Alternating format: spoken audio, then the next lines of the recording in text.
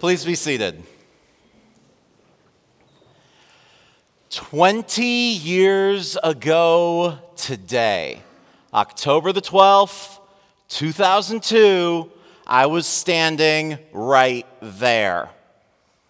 And I hadn't finished my bachelor's degree yet, but on that day, I would be a bachelor no longer because I said I do to my beautiful wife.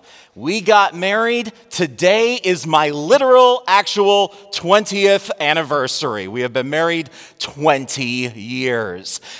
Oh, thank you very much. Oh. All right, it's church. Come on now. No, thank you very much. And I mean, that is the response that we tend to have when we hear that people have been married for 20 years. It's a milestone, and milestones are the sort of things that we want to celebrate. 20 years feels like a big deal. Seems like the sort of thing that we want to have some fun on, and maybe a little pomp, maybe a little ceremony.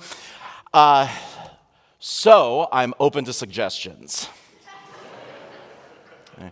We had some big plans for our 20th anniversary, but man, a lot of things came up over this past year, and we just found ourselves like gradually scaling our plans back further and further until finally we were just like eyeballing a weekend trip with some deferral till later. And obviously, I'm here in Mankato, Minnesota, and I'm talking to you right now.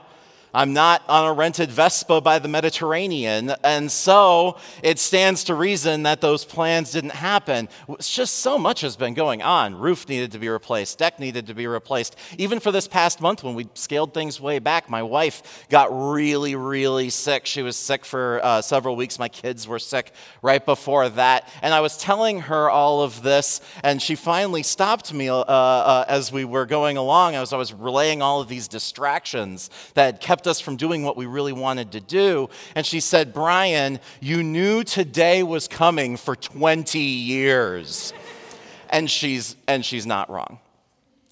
It's odd the way that little things have an ability to kind of like pile up and crowd out the big priorities. Our little concerns, our little distractions build and build and build until something that actually matters to us, something that actually matters in general, gets crowded back.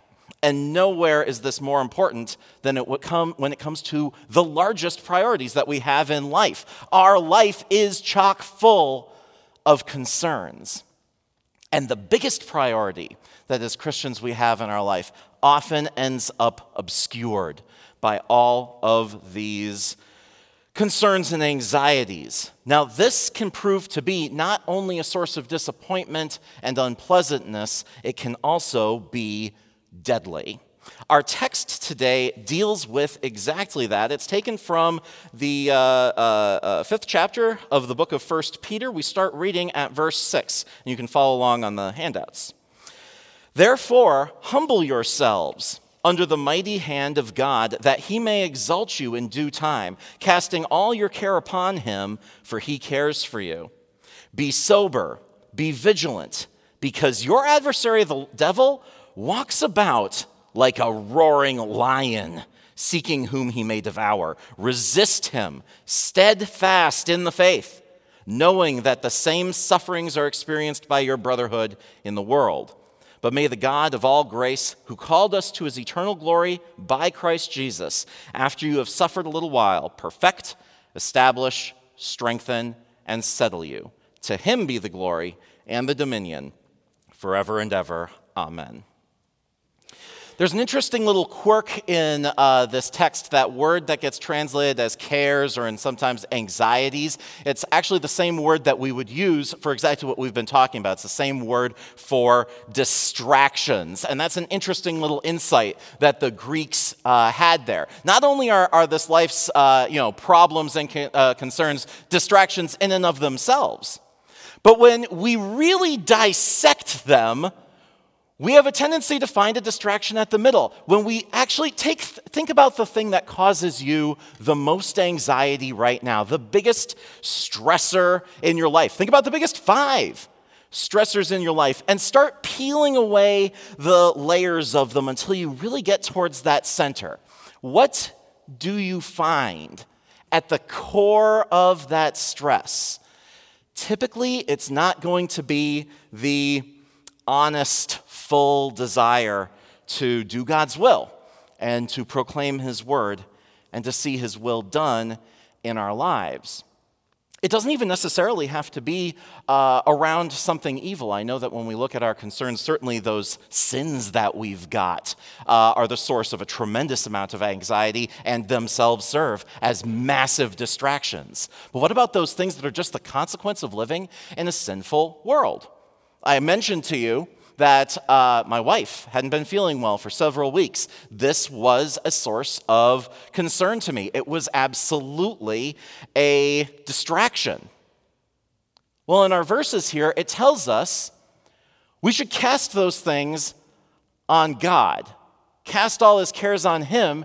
He cares for us. What does that look like when it's just one of those things that's from evil in the world? I'm concerned about my wife. That's a distraction. How do I throw that on God? Do I wake up in the morning and I say, hey, honey, how you feeling? Oh, you're feeling like death warmed over. That's a bummer. God will take care of it. I'll be home for dinner. Bye. Right? It's not a good look. That is not the secret to staying married for 20 years. Okay? How do we cast cares on God without being like that, without it being just a dismissive, almost silly thing? Part of the remedy that the text puts forward here is to be alert and of a sober mind. It's interesting, the word sober that's being used here, it's not being used in like the old English way where it's like be serious. It's actually using it the way that we use sober, like not sloshed, right? It's saying don't allow your vision to be hazy based on anything. Don't be distracted because your enemy, the devil, prowls around like a roaring lion. I love those pictures or those videos. Maybe you've seen them where there's like a lion in the picture and it says, "Can you spot the lion?" Have you seen these? If you haven't seen them, you have a cell phone. Like you can look. I won't judge you, right? Take a look, and it'll be like, "Can you spot the lion?" Do an image search, and there's a picture of a field, and there's clearly no lion in it, and then maybe they put a little circle in there. There was one where they put a little circle around the lion. I still had to keep looking to try to find the lion. He was that well hidden. He was that sneaky. If you're going into those sort of situations, you can put your cell phones away now. This is church. If you're going into those sort of situations distracted, if you're going into those sort of situations not sober, you're dead. The lion will get you. So what are we supposed to do, right? I was pointing out before that the center of many of these concerns that we have is sin. And it's our natural impulse then to say, okay, well, there we go. Right? Casting my cares on God means that I need to purge the sin out of my life, and as soon as I remove that dirty core at the center of so many of my concerns, then I will be able to go on my way undistracted. But when it comes to the cares that are the consequences of living in a fallen world, like a loved one falling ill or a loved one dying, we see the reality of how little we can really do. Because I can purge myself of all of my sins just as easily as I can rid this world of disease and death. It's something that can't be done. And when I look to myself and when we look to ourselves for the solutions to these anxieties, that is the hole through which the lion leaps. So how is it then that we resist the devil? How is it that we fight the lion? The instructions that are given here don't sound like the instructions given for fighting a lion, right? It doesn't say arm yourself with the shotgun of truth and so forth, right? Like it doesn't actually talk about us fighting it. What does it tell us to do? It says be humble, stand firm in faith. And even that faith that it's telling us to stand firm in is something that God has given to us. It's basically saying sit still, don't move, Let me handle this. It's the advice that we would give to a child under our protection if they were in trouble. That is exactly what has taken place for us in this world. And it started with our biggest distraction, our biggest concern, our imminent and unavoidable death brought on by our own sinfulness. The God of all grace, the God of all undeserved love, lifts us up and makes us strong.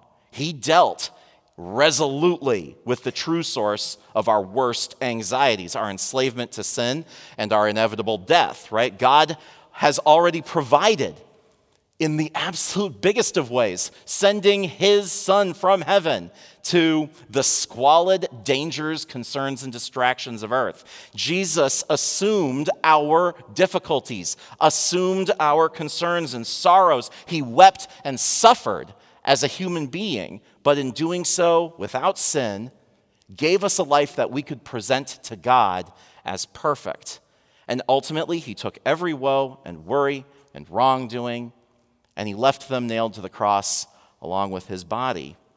His empty tomb shows us that he has the power to deal with the ultimate problem, to deal with the ultimate concern and distraction. He can deal with death.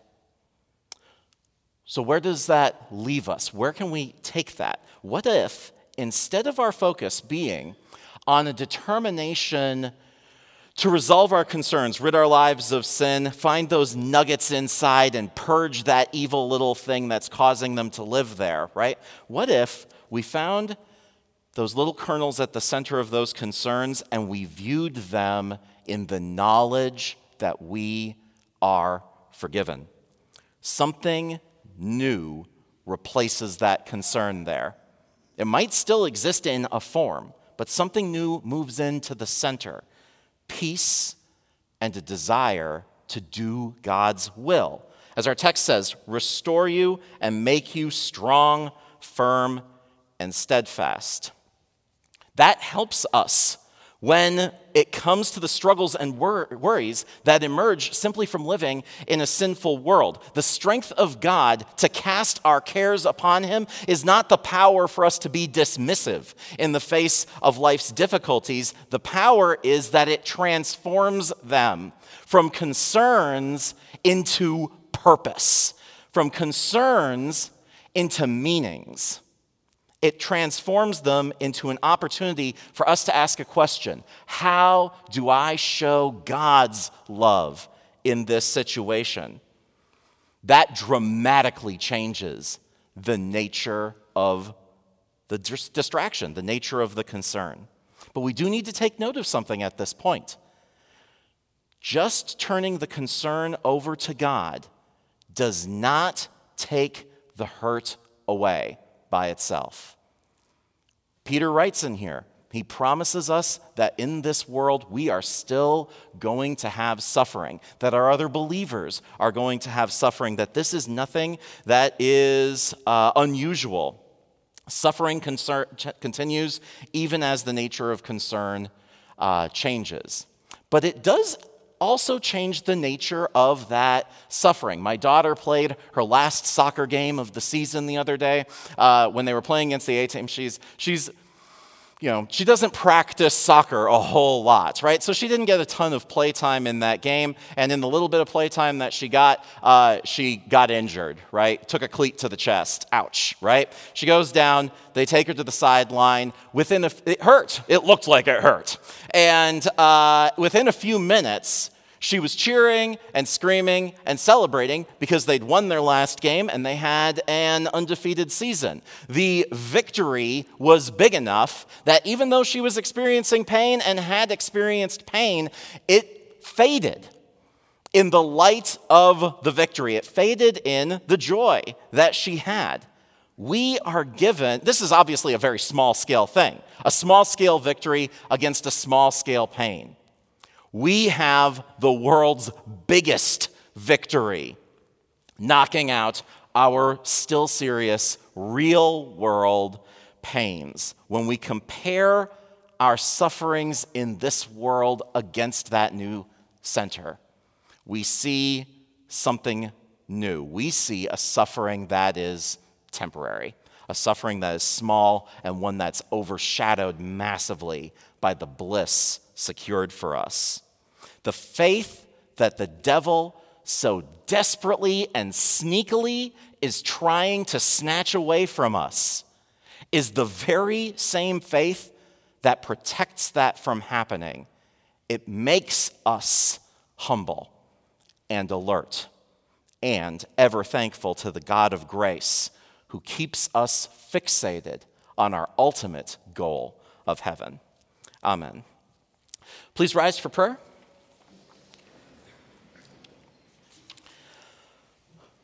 Lord God, we pray that by your Holy Spirit we would see the victory of your Son over those things that seek to harm our souls, and that by this you would seize our cares and distractions, replacing them with a focus on you and what you have won for us in your Son, Jesus Christ. Amen.